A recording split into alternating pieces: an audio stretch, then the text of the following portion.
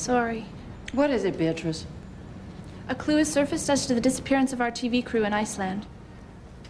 What TV crew?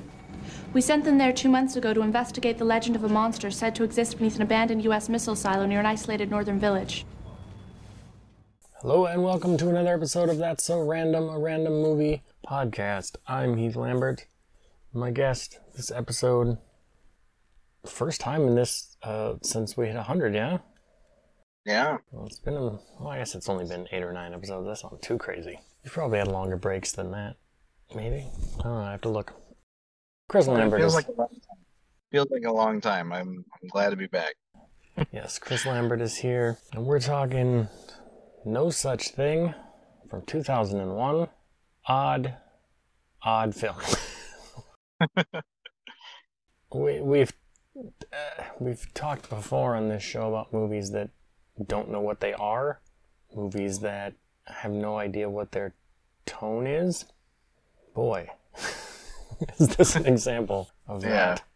Yeah, it was directed by Hal Hartley, who was a real sort of indie darling in the late 80s, early 90s, and I'm gonna guess that this movie is where the wheels came off of that train, and you don't really hear about him anymore.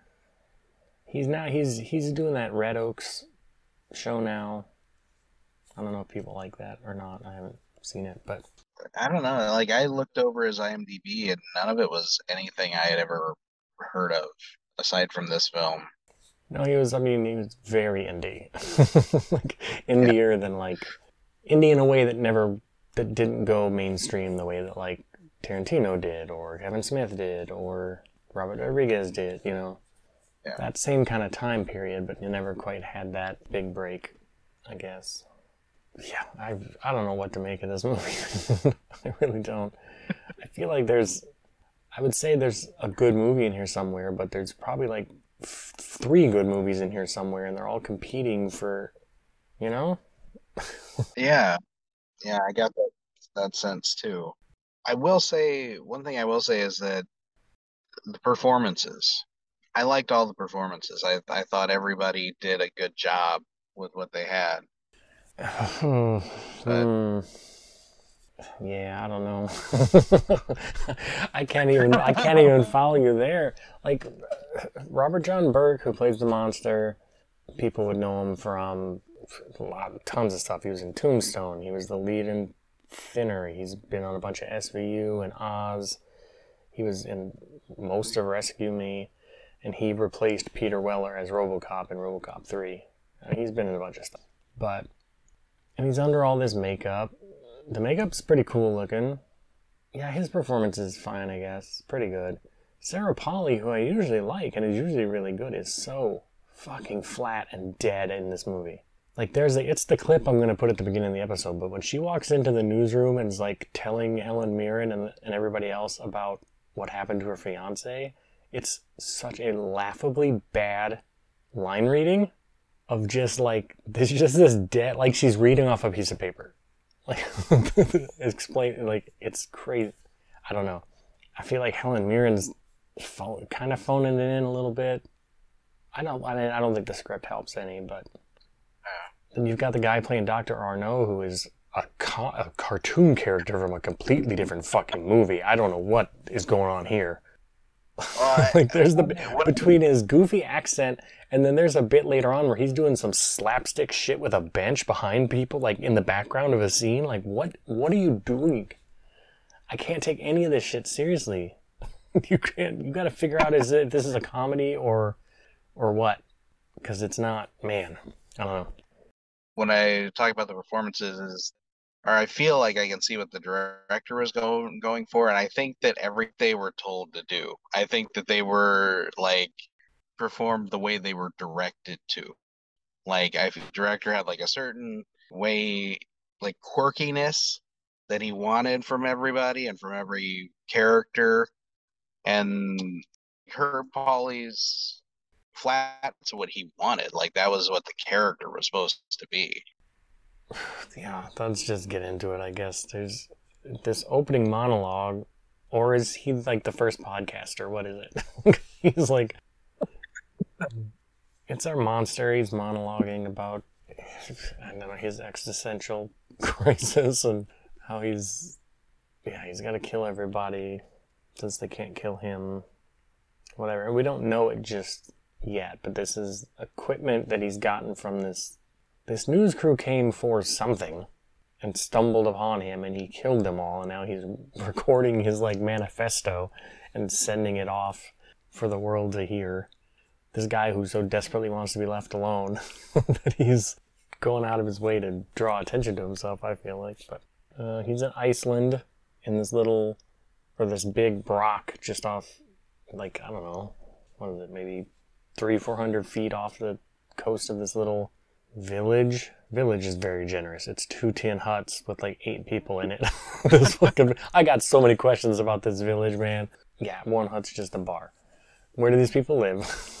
Like, I know this isn't a big budget. You didn't have the money to build like this whole village or whatever, but man. And also, okay, we can fly to like Reykjavik. That's the closest we can get. Then there's a ways that we can drive, and then the roads stop. Then we have to get on like donkeys and horses and ride for a while. And then they can't go any further, and you have to do the last bit on foot. But it's a coastal village. You can't just pull up in a boat. What's all this bullshit? Like, it's Lord of the Rings. You're not traveling to Mordor. I can literally see the ocean. Come in a boat. What are you talking about? Just so this movie can be 90 minutes long. Like, that's such a waste of time. It makes no sense.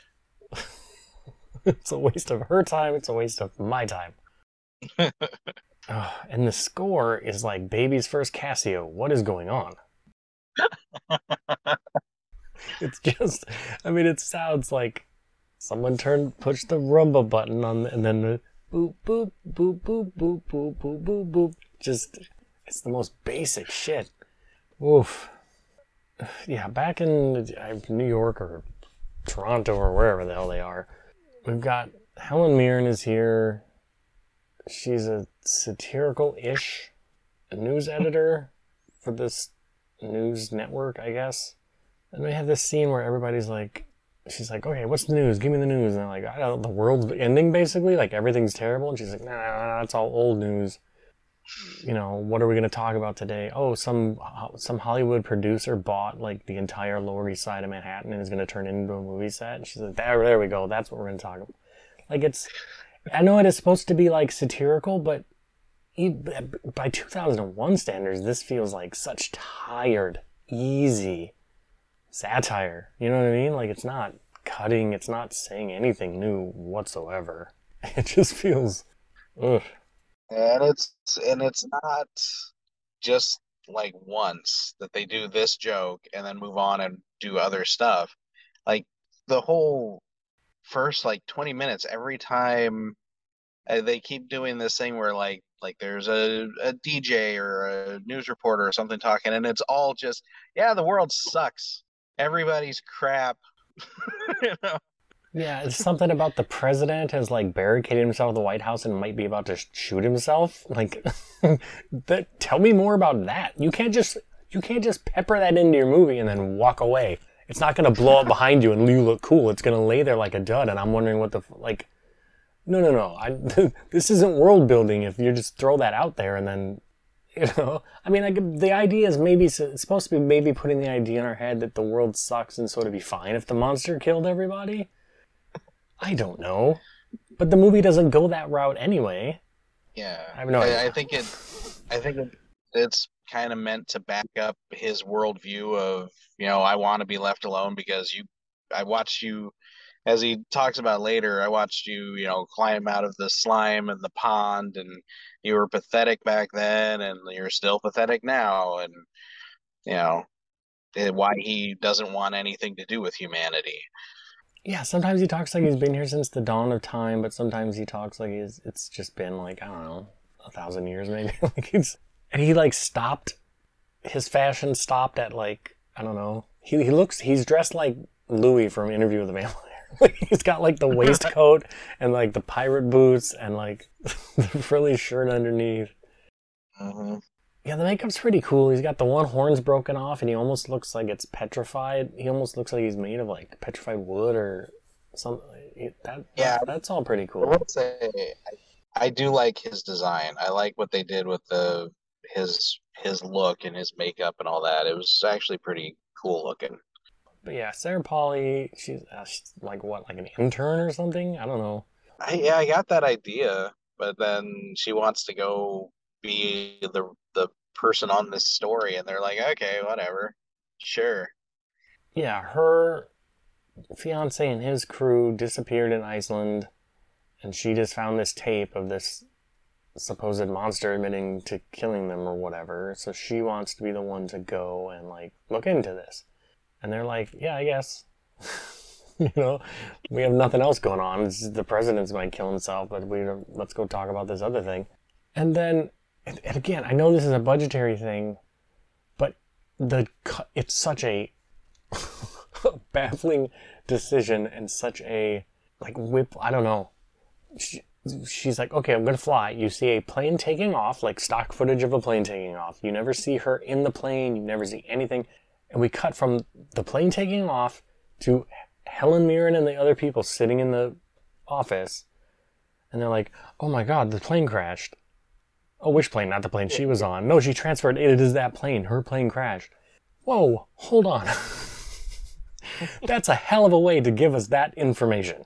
Like, I understand you didn't have the budget to mock up the inside of a plane cabin and it's shaking around and people are scared and the masts are coming down. But just to go from everything's cool, the plane is taking off, to just, it's such a nonchalant way to deliver that information to us. It's crazy. Yeah, it's an odd choice to edit that out of the film when just moments before that there's a scene where she like gets mugged by this drug addict in the airport bathroom, and the girl like steals her bag, and then she just goes and finds the girl tweaking out in the lobby area and just takes her bag back. So the scene does nothing aside from just reinforce the aren't people shitty? Yeah, you're thinking maybe that girl's gonna show up again at some point. No, it's just more of like, yeah, to kind of reinforce his nihilistic. That wasn't the word I was looking for, but I can't. It's fled my mind at the moment. What is it where you hate people? I just used the word the other day. God dang it. Anyway, I'll probably remember it like 20 minutes from now. But yeah, Sarah Polley's our main character, Beatrice. She's, I mean, you know her. She's all the way back to Baron Munchausen when she was a little kid. She's been in stuff. And then she's in Go and the Dawn of the Dead remake and Splice. And then she actually left acting in like 2010 to become a writer-director, and she's done pretty well with that. She wrote and directed Take This Waltz and The Stories We Tell and that Alias Grace show on Netflix. So, yeah, and she's usually, I find, really good. But, yeah, in this, she's just sleepwalking, man. I don't know. For a lot, I mean, she has moments, but this beginning part especially. And I think it's because she's supposed to be like this bright-eyed, bushy-tail, innocent, like who maybe doesn't even belong in the big city. Like she's just, but yeah, I think later on somebody even actually uses the word ingenue to describe her. Right, but that's when, and then it doesn't make any sense to me when suddenly she's just banging random dudes and like dressing like a dominatrix. Like, what the fuck is happening in this? This movie doesn't make. But anyway, so here's where what should be an entirely different movie begins. Because Helen Mirren and the rest of the crew, like, oh shit. Holy shit, Beatrice survived. She's the sole survivor of this plane. And some of them are like, well, we should go and take care of her since we sent her there. And Helen Mirren's whole thing is, this is the story now. The sole survivor of this flight, she's our person, we have unfettered access to her. So they travel to Iceland to see her at the hospital. She's all fucked up, like her probably every bone in her body's broken or something. But there's 25 minutes of this movie now, which is either way too long to be away from this monster and that whole plot, or way too short because it should have been a whole nother. There's an interesting movie here about a woman who's the sole survivor of a plane crash, and maybe she's going to be a celebrity because of it, but she has to rebuild, go through this insane surgery that they're doing where they can't use anesthetic sometimes. I didn't understand the explanation for that shit at all, but she has to go through this torturous operation to get her body to where she can move and walk again. That's a whole different movie, man, and it does not belong in the middle of this one. Because it doesn't... What does it add to her character going forward? How does it change her perspective of this monster? It doesn't. The character that she is when she gets on that plane to go to Iceland and the character she is when she meets the monster in Iceland is the same person who has not changed at all by going through this insane event. Why is this even in this movie? I don't know. I don't know. That's a different movie. I feel like Hal Hartley wanted to do a movie about that but could never break it, make it long enough, so he just stuck it into this one for some reason. I don't know. It adds nothing to this movie. It doesn't play into the themes of the movie. It doesn't... It's 25 minutes of this movie that for nothing. Yeah, I think really the only thing it does, and they could have done this whole thing in like 5 minutes, is it reinforces what a just in it for herself, just wanting to sensationalize everything character Helen Mirren is, because she flies all the way over there to be at Beatrice's side, but then when she tells her, I want to make you this story because of what's happened to you, and she refuses, she's just like, oh, well, screw it then, you're on your own, and leaves.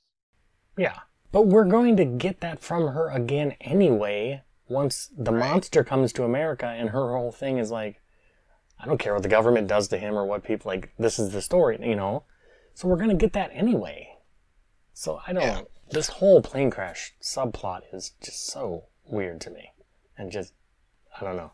It does not... Yeah, you could have her get on the plane, land in Iceland, and meet the monster, and not change the movie at all. Would not change it at all, except it would be shorter. But and that's the thing, I don't even mind the stuff with her in the hospital and the stuff, like, that's when her performance is good. I guess that's where she meets Julie Christie, who's her nurse, who kind of follows her around the rest of the movie, but she doesn't really add anything else. That character being there doesn't really add anything to the plot either.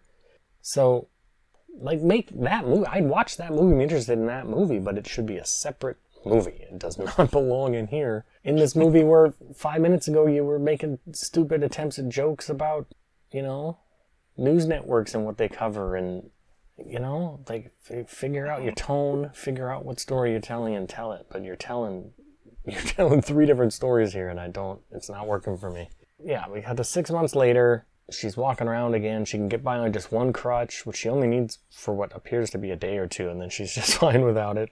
But I do like the shot of when they're sitting, her and Julie Christie are sitting, they're on their way out to the village in Iceland, and they're sitting in the diner having a conversation, and she gets up to leave, and we don't notice at first, but the shot lingers through the window at them leaving, but she left her crutch behind. That was kind of a cool shot. But, yeah, I did like that. But again, it adds nothing, because once she leaves that crutch behind, she's walking over big rocks, and she's walking from, like, no, you still have, like, some rehabilitation to do. You needed a crutch 2 days ago. You're going to get tired easily. She's out in front of the car, like, Julie Christie's driving the car through this rock field, and she's the one out walking to, like, guide her through these rocks. No, that should be the other way around.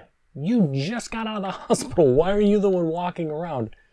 Again, her being in the hospital for 6 months means nothing. It means nothing. It's never even mentioned again. There's never even a conversation between, like, her and the monster of, like, oh, I know how you feel. I feel like a freak because I was in a hospital bed for 6 months. Nothing. It's never brought up again. So why is it here? I don't understand. Yeah, I mean, that you bring up a good point. If they had, like, if she had been, like, horribly scarred in the plane crash, or because of freeze or something, and that helped her connect with the monster, and that was like a plot point, that would mean something. But they don't even do that. Or even had a limp, for fuck's sake. Anything. She is unchanged from when she got on that plane.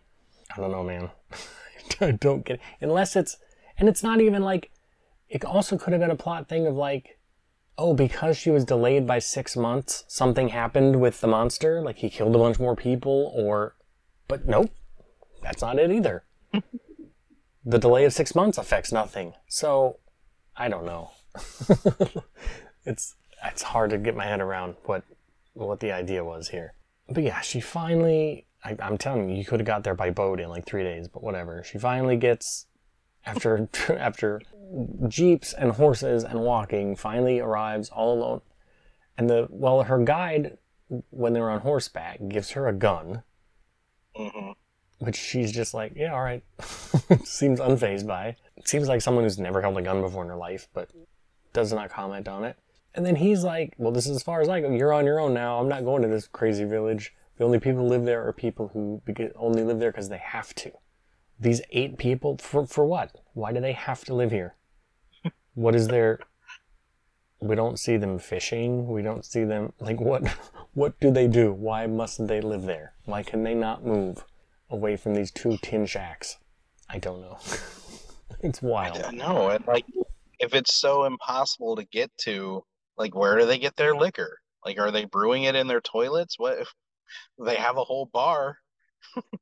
Where are they getting their supplies and shit? Or it would be something if it was like, these people have dedicated themselves, like they're the last line of defense between us and this monster who lives on this rock. And we're here in case he comes to shore. He'll probably tear us apart, but we're going to slow him down, you know? But it's not that at all. They're just like, because he comes up and just visits them sometimes, and like, not visits, but like when he comes, he's like, go deliver this tape for me. And he lifts their bar up and breathes fire at them, but he doesn't actually hurt any of them. He breaks that old lady's cane, which is kind of funny. Just out of pure misanthropy. That's the word I was looking for. He's a misanthrope. He hates people. I knew I'd remember it. Yeah, I did actually like that part when he's walking past the old lady, he just stops and grabs her cane and breaks it and goes, fuck you! And walks. Yeah, and she starts yelling at him. He goes, shut the fuck up. Yeah, he's like a foul-mouthed, like... Yeah, but for this guy who's been isolated for how long, like, he doesn't have, like, an old accent, or, like, he speaks, like, totally, he's kept up to date on language pretty well, I don't know, though he does break into these real Baroque monologues sometimes, but whatever. But yeah, it's not that either. It's not that they're, like, what is the reason these people are there? Yeah. That they have to be there. Yeah, and how are they getting their booze and their... Like, they literally live on rocks. Like, it's a rocky cliff face that they live on. Like, there's no vegetation. There's no... How are they subsisting? They must be fishing, I guess, but then they must have boats, right? You can get here by boat, is what I'm saying. You don't... None of it makes any goddamn sense. You know that they have one little, like, not inflatable, but one of those blown-up dinghy boats. And that's it. That's all you ever see, is they use that a couple of times. It's not like they have a giant dock with like fishing ships and stuff. Or give us some kind of backstory of like there used to be a thriving somehow on this rocky beach. There used to be a thriving village here, and the monster destroyed most of it. And these are the only people who are left, and they refuse to leave out of stubbornness. But it's not like there's a breeding population here. It's like an old couple, 2 younger guys, and then like a teenage girl, and that's it. There's like 7 people, and the old lady. They're not. You know, they're not growing. Once these people die, what? Then what? I don't know. Is this teenage girl going to just live here by herself? When all these adults die? I don't, it's weird. But Sarah Polly or Beatrice arrives there, and they, you know, yeah, they're trying to tell her about the monster, warn her about the monster. They tell a story about, this is another detail that is not thought out at all. They say that the U.S. military at one point wanted to put missiles on the rock, out on the rock in the ocean that the monster lives on, and he killed the soldiers who came there. End of story. I don't think so. If the U.S. military sends a platoon of guys somewhere and those guys get slaughtered mysteriously, they send more guys. They don't just go, well, I guess we won't go there again. Bullshit. You're going to send a fucking aircraft carrier there to figure out what the fuck happened to Staff Sergeant Joe and the rest of the guys. Like, are you kidding me? They're not going to let that go. And clearly that's not the case anyway, because where the monster lives is like a big military facility with like catwalks and boilers and shit. It's not like he built that. So clearly they were there for a while, at least. They built a whole compound in this rock. Okay, so maybe I misunderstood what you're saying. Maybe it was a military place. They were going to put missiles there, and he went in and wiped the guys out and took the place over. But that even more so, the military doesn't just like, well, our base disappeared. That's fucked up. Oh, bullshit. You're going to go find out what happened. You're not going to stop sending guys there until you've killed this thing, or you're just going to blow that base up because you're not going to leave it there for enemies to have. If we can't have it, nobody will. You're going to nuke that thing from orbit. Like, there's no way they just let that slide. It's insane. That's an insane detail. I don't know. There's a lot of insane things about this movie, and yet not in an exciting way. But these villagers get Beatrice nice and drunk, and you think they're just being, like, nice and friendly or whatever, but no. Then she passes out, and the next thing you see, they are carrying her out. They have, no thank you, they have taken her clothes. They have stripped her naked, which they've wrapped her up in, like, a big sheet. But, like, these strange, presumably the man, like, just stripped this girl of her clothes? Not cool. And they put her in this dinghy along with a couple bottles of hooch. And just taking them out as, like, sacrifice to appease the... Like, every once in a while, they just stumble upon, I don't know, a hiker or something who found their way there and just liquor them up and give them to the monster in hopes that he'll leave them. Just move. Why are you doing this? Why are you living on this craggy bullshit beach with no signs of life but yourselves and this monster that you have to, like, sacrifice people to and just leave. Iceland's a big, beautiful place. You can live anywhere. You don't have to go live in the big city, Reykjavik. There's lots of little places you can...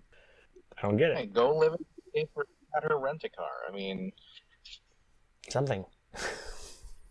And that whole thing raises more questions for me that I don't think I even want answered. But, like, because he says something about, every once in a while they drop off some random piece of ass for me, like a sacrifice. And I'm like, what happened to these women?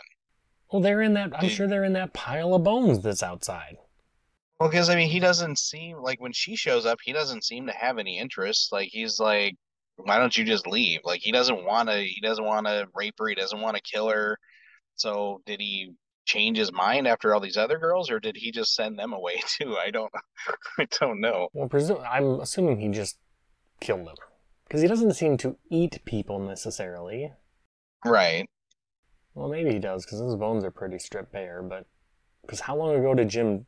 It couldn't have been that long that Jim disappeared, that his bones are just completely stripped. So maybe he does eat people, I don't know. They don't really say, but... Well, in his opening monologue, he does say something about he just ripped them to pieces and threw them off the cliff. So I don't think he ate them, but... So presumably he just killed, but whatever this last girl they dropped off probably was just sitting there screaming the whole time, and it annoyed him, so he tore her head off, like, But no, he doesn't seem interested in them in a sexual manner, because he hates people. He looks at people as like a different, like, disgusting species that he can't stand. It would be like, like if you dropped a lobster off and be like, here, this is for you to fuck. I'd be like, what? No, thank you. I'm going to tear the claws off and eat it. There's good meat in here, but that's the end of the story. Like, no. He sees them as such a lesser beings. It's beneath him to even think about that.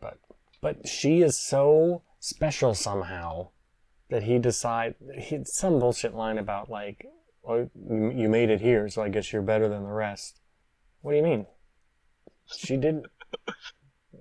She got here the exact same way the last girl got here. She found her way to that village, and they drunked her up and dropped her off at your doorstep. She's not special at all. Other than, she's not scared of him for some reason. Is that maybe the purpose of the whole, she went through this agonizing 6 months operation and rehabilitation so that when she meets this monster, she's like, I've seen worse? Because if that's the case, what a waste of time. Especially if you don't say that. You don't, She doesn't say that that's the reason she's not scared of him. She's just not scared of him. Okay. I guess. I don't know. I'm really bitching about this movie, and I don't even think the movie is terrible. Like I said, there's something here, but there's so much about it that's like, wow, what at least a missed opportunity for what could have been something really cool. But yeah, she wants to know about Jim. He goes out to this bone pile and finds Jim's shoe and shows it to her, and she gets all upset. That's when she pulls out the gun that the guide guy gave her. And he's chasing her around, trying to scare her or whatever. Now she's actually scared, I guess. And she shoots him. It doesn't do anything. He takes the gun from her and shoots himself in the head. So bullets are ineffective. And then for what I think like the third or fourth time in this movie, he steps outside to have himself a little scream. He does this a lot. Where he'll just go outside. Like, what, you don't want her to see you? I don't know, but he goes outside, shuts the door, and like kneels down in the rain and like, and just screams at the heavens. Like, he does it a lot in this movie. But he comes back in. Yeah, he has this whole thing about this is something I'd like to explore more too, and we don't. It's just kind of a throwaway line that the more his condition or these fits that he has, which I don't know that we ever see, that are only dulled by alcohol. That's why he's an alcoholic. But I guess these painful fits and voices he hears, whatever, get worse as the Earth's population of human beings grows. So it's been getting worse and worse all the time, and he can't take it anymore. So it's either, and he can't die. So either something needs to kill me, or I'm going to go and kill everyone on the planet. First off, good luck. But like, that's a cool idea. Almost like Superman can hear everyone on Earth and like he had to learn to drown it out, like that idea. Explore that more. Don't just throw that information away. That's why he hates everyone. I don't know. But he wants her help because at one point, was it in this base? Was where Dr. Arno was working on his experiments? He never really specifies. He just says, there was this man I knew who was a scientist. He was a friend of mine that was working on a way to kill me, but then they locked him up because they thought he was crazy. Which, again, what is the world that this is taking place in? Because when the authorities came, and Dr. No's like, no, I'm building like a doomsday device to destroy this monster, and they're like, okay, cuckoo bird, we're taking you away. Why wasn't he like, no, this monster right here. Ta-da! He was just like, all right, I guess I'll just go to the nuthatch, I guess, because I don't know. Who knows? There's a lot of unexplained information given to us, but so yeah, I want you to go find this Dr. Arno for me. I think you can do it since you found your way here, which again, she's not the first one to do that, but whatever. And at this point, you're still kind of, is this like a Beauty and the Beast thing where like, oh, she's going to fall in love with him, or they're going to fall in love with each other. He's going to learn that people aren't all bad. She's going to learn who knows what. No, that never comes up. That never is even. So it's not that. No, she, at most, they become friends, kind of, and so she feels for him and has sympathy for him. That's about as far as it goes. Yeah, so you go find this Arno guy and bring him back here so that he can destroy me and then I don't have to kill everyone. And she agrees, but only if he will come with her out in the world and not kill anyone. Which seems like she is doing more for his benefit than for hers. Like at some point in the last 5 minutes after being scared of him and shooting him, she's decided that like, oh, I do need to help him and I need to help him be a better person. I don't know. It's odd. But so she arranges for, I don't know, there's a lot of whatever downtown, but everybody, Julie Christie and Helen Mirren and everybody come back with her, get the monster, and they go, or they meet them inside, I don't even remember. They wind up back in New York, I guess, right? Yeah. Yeah. Did he get on a plane and fly to New York? Yeah, because they do, I mean, again, they don't show that, but they show them arriving at the airport, and, like, there's press and everything there with cameras and microphones in their faces and stuff. See, and here again is where I don't understand the storytelling decisions in this movie. Because you've already set up this whole thing where she should have been a celebrity by being the sole survivor of this plane crash, right? And making this miraculous recovery. That's what Helen Mirren wanted. That's what she didn't want. And when she leaves the hospital, there's people outside who are like well-wishers and, who are like touching her and like, but there's no reporters, there's no nothing. So you already had an opportunity in the story to make her a celebrity for a thing and you didn't do it. Now she becomes like this overnight celebrity by being adjacent to the monster. Like the monster's not the celebrity.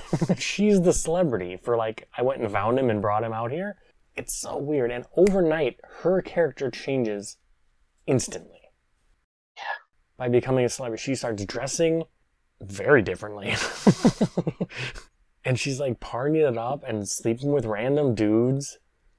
Boy, you got over Jim fast. Which, I mean, maybe look, and I'm no shaming, maybe this is part of your grief, whatever. But the movie, it's set up, the movie is presenting it to us as if we should be like, oh, that's not the right thing to do. Because she's made to feel bad about it because she'd left the monster all alone in his hotel room to, like, just have to listen to people partying next door while she was having sex with this dude.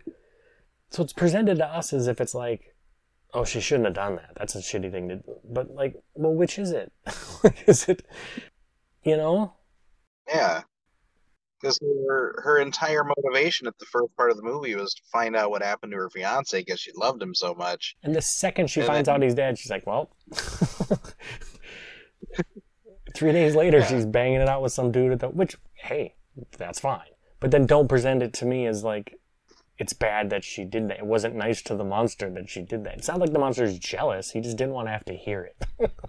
Or to be left alone. Like, it's so confused in itself of what it's presenting. And it's not like this is a new love interest for her that's going to complicate things. But nope, you'll never see this guy again. Don't worry about it.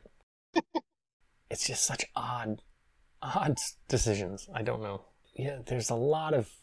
My notes are almost at the end. The movie isn't, but that's because there's a lot of time spent kicking around this hotel, conversations between her and the monster that, are kind of the same thing we've already heard before. Not a whole lot happens until he up and leaves one day and just goes, for whatever reason, just goes out on his own. Was there a reason that he... Well, no, the Dr. Artaud, or however you say his name, shows up, and the first person to see him is Helen Mirren, and she's like, she talks to him for a second, and then she turns to her assistants and stuff, and she's like, get rid of him. Don't let him see the monster, because the monster's the story right now, and I want to ride that as long as we can, so I don't want this doctor helping him. So they take Artaud and, like, lock him in a hotel room.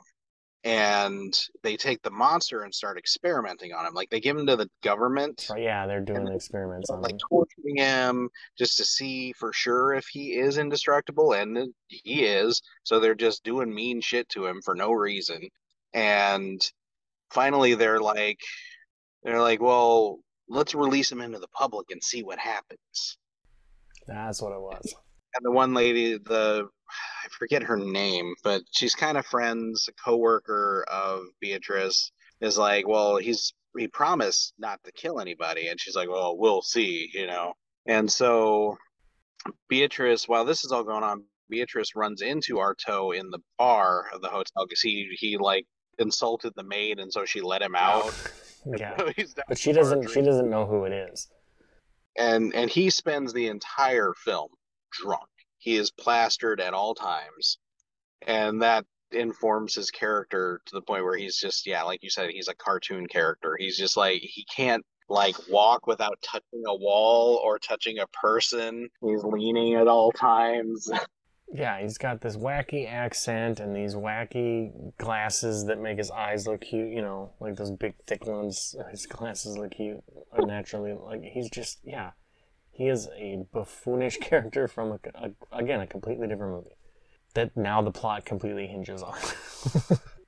But again, he should have been captured by the government and experimented on and tortured decades ago if he took over this military base. They should have, Anyway, but yeah, so he's just out in the city and he is keeping his promise to her not to kill anyone, despite, he gets like cornered in this alley by a bunch of bros who beat him up and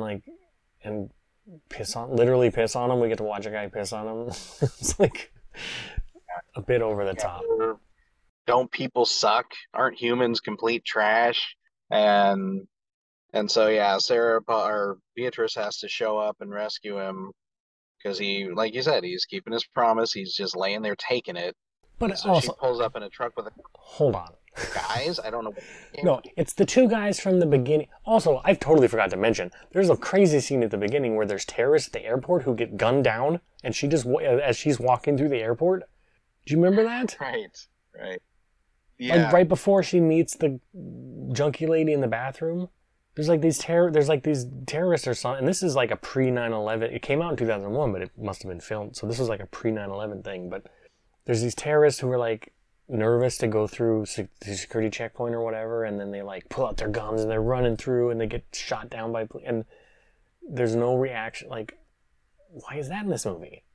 That's a scene from a different movie, man. Yeah, the way it was put in there, it almost felt like it's supposed to be funny. Airplane, yeah, like when they're trying to make their way through the airport, the Hare Krishnas are there and all that stuff. It felt like something like that.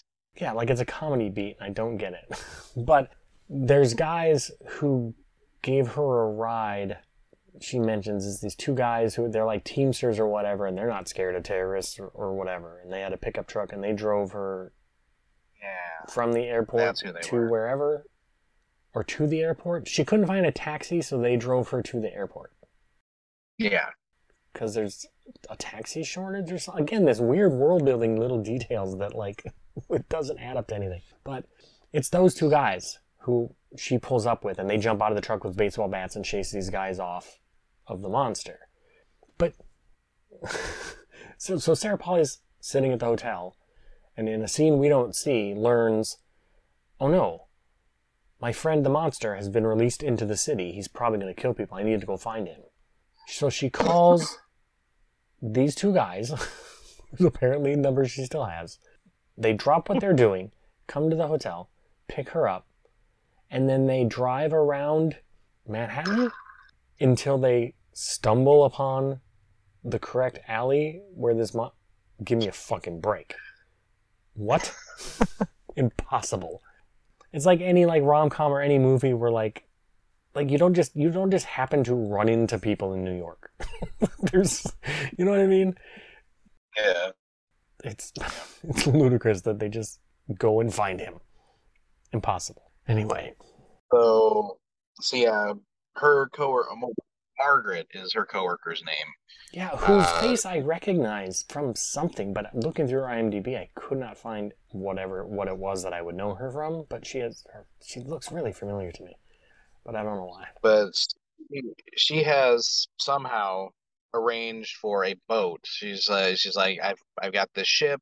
You get the monster, and they will take you back to where he came from, so he can be safe.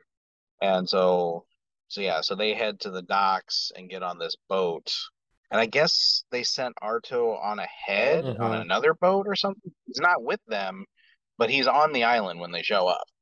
So they must have sent him on ahead and just didn't tell us. I don't know. But again, and goodbye Helen Mirren from this movie, but you're telling me Helen Mirren had enough clout that she could tell these scientists, like, was it the U.S. military or the U.S. government, or was it just scientists she, like, contacted and hired? Because she shouldn't have the... It is the government doing, she shouldn't. Like, then how does she have the authority to just walk into the room and go, I have an idea. We're going to let this monster loose. And they're like, cool. Thanks, Helen Mirren. Or what? They don't take orders from you. She 100% does, though, because there's scenes of her with, like, the lead scientist, and she is telling him what to do. She runs, like, a news network. Yeah. What the? And a shitty one, too. Like tabloid news network. It's so bananas.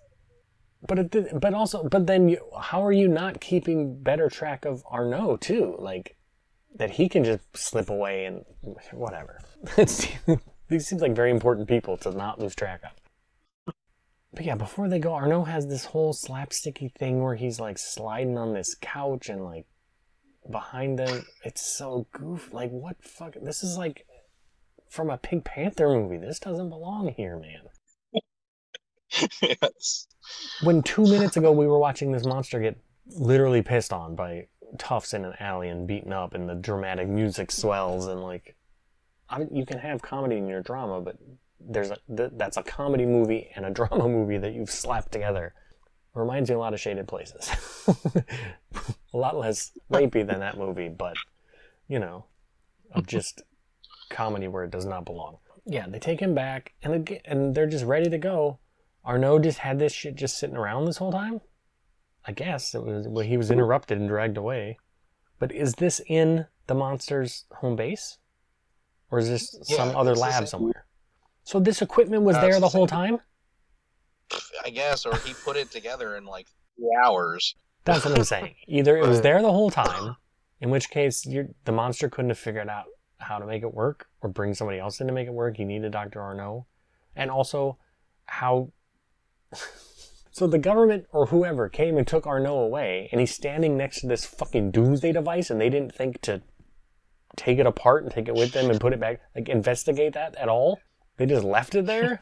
What are you talking about? But he has figured out how to completely take matter apart. And so that's how this indestructible monster will finally be destroyed, like atom by atom. It's just going to disintegrate him. And he goes in to do that, and the movie ends with a close-up of Sarah Polley watching. We don't see it happen, obviously, because there's no special effects budget whatsoever. But it's just a close-up of Sarah Polley watching it happen, and the light's just on her face, and she's crying, and then roll credits. That's it. And we've learned what? What did we learn?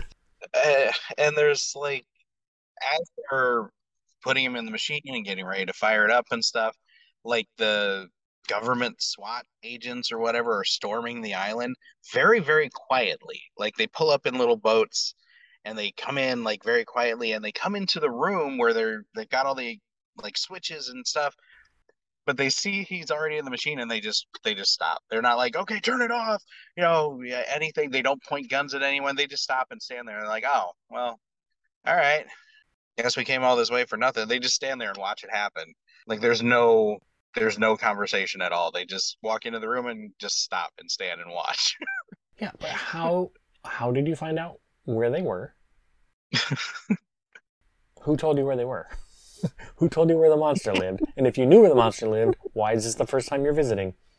Like I said. Also, everyone seems to be getting here by boat really easily.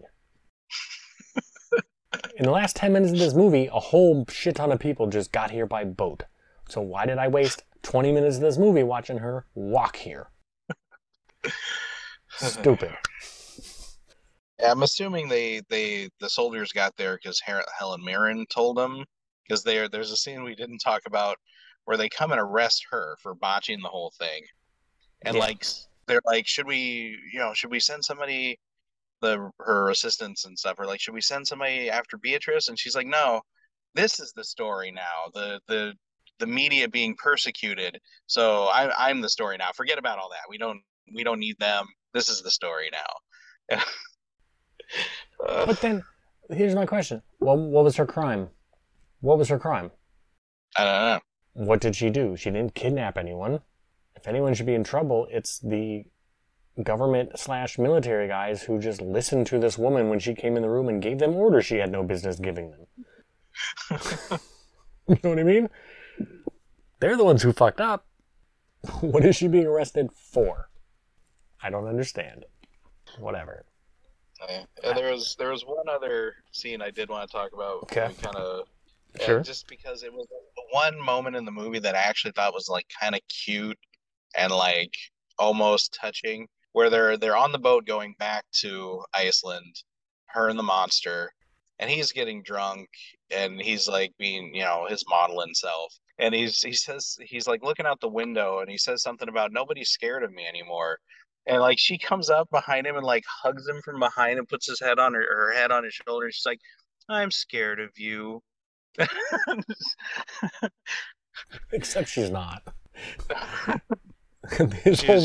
Her whole reason for being involved in this is that he will like that she was not scared of him. But yeah, that's true. There's also a bit on the boat where she's trying to sleep under a blanket and one of the boat crew guys is like about to come mess with her. That also comes to nothing. It's just another example of like, don't people suck? I guess. Yeah. That this guy was considering assaulting her as she was, I don't know, but I don't need that. Like, you've gotten your point across, man. All you've done the whole movie is talk about how people suck. I didn't need one more anyway. And that's no such thing. A very strange movie. Not strange in its content, there's weirder movies, but just such odd decision making in the storytelling. Like, the script is just a fucking mess. And there's a couple good movies in here. Unfortunately, they're in the same movie and it doesn't work. Yeah, if it wasn't so buried under, like you say, the nihilistic, misanthropic, doesn't the world suck? Aren't people trash the entire time? There might have been, yeah, a good movie in there somewhere, but it's just constantly beating you over the head with, the monster's the civilized one, and we're all just we're trash, No, and it could be that. But then it can't also be the triumphant story of the girl who survived the plane crash and recovered, for 20 minutes. And it can't be this slapsticky bullshit with the Mr. Magoo running around in a hotel. There was some other slapsticky thing where, like, two of the, like, federal agents or whatever who were on guard I don't remember exactly what it was. I forgot to write it down. But get distracted by something and they're doing some goofy, slapsticky shit. Like, it's just like, that's a different movie. Her plane crash thing's a different movie. The monster's a different movie. Like, figure out what story you're telling and tell it. Instead of trying to tell me three stories at once. It just doesn't work. It does not work at all. And it's too bad, because, there are some, I mean, like I said, I think some of the performances are not great, but there's moments that are okay. There's moments that are good, and you can see that, like, okay, this is probably a good filmmaker. But, it's not even terrible. It's just, it feels like a real wasted opportunity. Because, like I said, there's a couple good movies in here, but they're competing with each other and ruining each other. So, because I remember when you told me we were doing this movie, I was actually kind of excited about it because I remember seeing the trailer for this when it came out and being like, "Wow, that looks interesting. That looks like a pretty good movie." And it did not turn out to be the movie that I thought it was way back then. No, it's not. Whereas I had never heard of this at all. But that's the beauty of this show. Sometimes you find things that it's shocking that you haven't seen. Because 2001, that was like the height of my like indies. I'm an indie cinema guy. Like, it's actually crazy that I've never seen a Hal Hartley movie until now. But they probably weren't readily available. I mean, we never lived anywhere that was showing that kind of stuff in the theaters, and it would probably be easy to miss at the video store. So, yeah. But the problem with this movie is, as this is the first Hal Hartley movie I've seen, does this encourage or discourage me from watching more Hal Hartley movies? You know what I mean? Because there's enough here that makes me think, okay, he probably has good movies in him. But there's also enough here that I go, this guy doesn't know how to write a fucking script, man. This script is garbage. So what do I do? Do I watch more Hal Hartley movies or not? We'll see. I might. Yeah, and that's the end of that. It is that time of the episode where I press the magic button to see what next week's movie, chosen completely at random from everything streaming, will be. Press the magic button right now. Next week's movie is Roll Thunder Roll! Exclamation point. From 1949. It is a Western. Oh, excuse me. Red Ryder in Roll Thunder Roll. It is an hour long. Is that even a movie? Does that count? I guess it counts. It is on Tubi. I haven't done a Western before, have I? Not a real deal Western. It's like some sci-fi movies pretending to be Westerns, but... Right. No, I don't think you have. Alright, so Roll Thunder Roll on Tubi from 1949. I mean, at an hour long, even if it's terrible, it'll fly by, hopefully, so that's not bad. We'll see how that goes. I'm betting it hasn't aged well. As most old Westerns have not. I'm betting it's got some real interesting ideas about Native Americans. We'll see. Anyway, Roll Thunder Roll from 1949 on Tubi. That's everyone's homework for next week, should you choose to accept it. Sir, welcome back. Yeah, I was excited to be back. I'm actually on my break from work right now, sitting in my car doing this, and I'm going to, in honor of the fact that I was recording a podcast today, I'm going to spend the rest of my break watching Run with Josiah David Warren. What? So, where did you even find that? Dollar Tree. It cost me $1. Boy, oh boy. All right, well, let me know how that goes. You're taking another headfirst dive into the Josiah David Warren cinematic universe, and I applaud your bravery. Hey, not only Josiah David Warren, but Stephen Baldwin And Stephen is Baldwin. in it. Who's the girl? So, I've never heard of her. Taylor Murphy. Okay. All right, good luck with that. I'm not going to bother with the socials this episode. Chris has been on countless episodes of this show. If you want to know where to find him, go listen to one of those. Same with me. We got stuff to do. I don't have time for this. That's the show for this week. Thank you, sir. Thank you, everyone listening. We will see you next week for Roll Thunder Roll. Goodbye.